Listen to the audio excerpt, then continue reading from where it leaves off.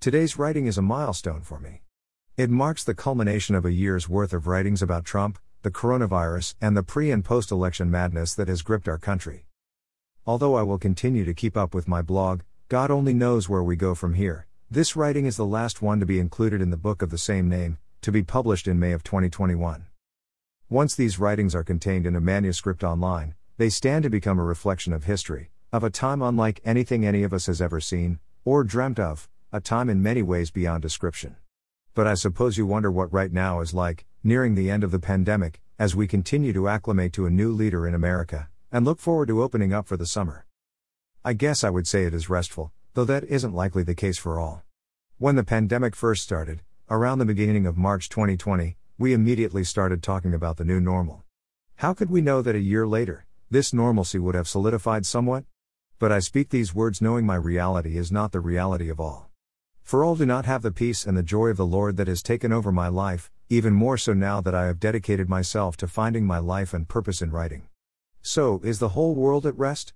It most assuredly is not. Here in New Jersey, we get to also hear news from New York. There seems to be some excitement over ambitions of opening up the whole state, especially New York City. But all this talk seems ominous somehow. I keep thinking it must have been like this when people were dancing in the streets after reports went out that we had won World War II. When I look at the pictures, I wonder if there was much consideration about the 2 Japanese towns that had just been bombed, with innocent civilians as victims, or all the soldiers that had been lost. Likewise, how can we feel good right now? With all this skepticism over the vaccines, it does seem that they are proving a powerful means to combat the virus. Every day about 2 million people are getting vaccinated, and there seems to be evidence that some of the skeptics are coming around. While there was much hesitancy previously, it is self-evident that the vaccines are getting rid of this thing, and will, in my estimation, prove to be the answer we have all been waiting for. It was announced today that Joe Biden's goal is to get 70% of the country vaccinated by July 4th. He is taking strides to make it easier for people to do this. He seems to really be in touch with what's going on. I had a very hard time at first finding an appointment, and there are many who don't even have the internet. I did eventually get my first dose of Moderna, and am waiting for my second dose, which I can get after 4 weeks. According to news reports, 56% of Americans have gotten at least the first dose. As you know, I listen to alternate opinions all the time. I hear talk of chemtrails, hospitals using ventilators to kill people, use of stimulus checks to keep people out of work, and all kinds of alternate realities. But I have decided it is best to just go with what is reasonable. A virus took over the world. The more vaccines that are distributed, the faster it will come to an end. But at the reawakening of the nation, after all we have been through, ready to emerge from the homes we have closed ourselves into, it is likely we can anticipate the following: massive amounts of mental illness in the form of PTSD, high anxiety, substance abuse and depression, long haulers syndrome where folks are still feeling the effects of their former COVID infections, and not least important, the threat of something else looming, perhaps something never seen before. Or perhaps it could be another coronavirus, a new strain, or God only knows what else. In the evangelical types of communities I have long been a part of, there has always been a promise of the coming of Christ. We understood that we were all waiting for that day, but it seemed more like a fantasy really. There was always the threat of nuclear war, of Muslims invading and attacking, but nothing really seemed real. Nothing, other than 9/11 had happened yet. And since 9/11 happened almost 20 years ago, even that did not seem to signify a nationwide threat for the country anymore. There is however the threat of mass shootings which seems to be increasing. The coronavirus of 2020 feels a little like a bad relationship you just got out of, but who knows whether he is going to come back soon to harass you? You rejoice in a type of freedom, but you are not sure this freedom is really here to stay, or if it is really freedom at all. Are we really safe? I look out from my back porch into the courtyard behind my apartments, and I see peace. On a Saturday night, there is a loud quietness. Motor cars race down distant highways, in an unintelligible language which shouts out a desperate form of pseudo-freedom. They seem to be trying to get away from something. But there is nowhere to go. The restaurants and stores will all be open soon, and maybe we will be allowed to take off our masks also. But it doesn't feel like there will be the refreshing that comes from an accomplishment, or a job well done. America, not to mention the rest of the world, has been marked with a wound which will never completely heal. In my apartment complex, one can hear celebrations of summer. The Jersey Shore comes alive this time of year, and shuts down in the winter. But this year it feels a little different. There is an anticipation of something good, but not quite stable. At one point in the height of the pandemic, I counted 11 ambulance sirens in one day. Now that the statewide case count is lower, I am hearing 1 or 2 in a day, yet it is still incredibly sad. I don't feel depressed myself.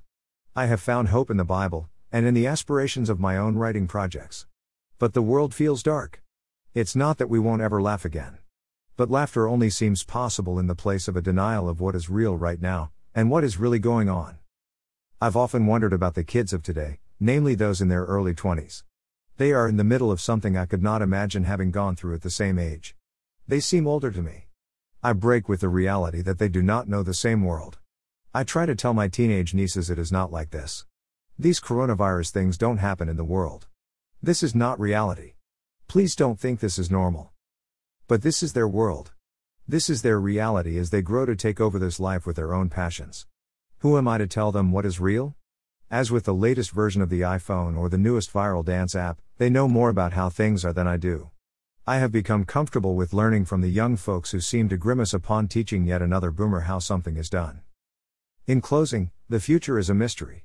As you may have gathered from my previous writings, I never really held to anything in the world anyway.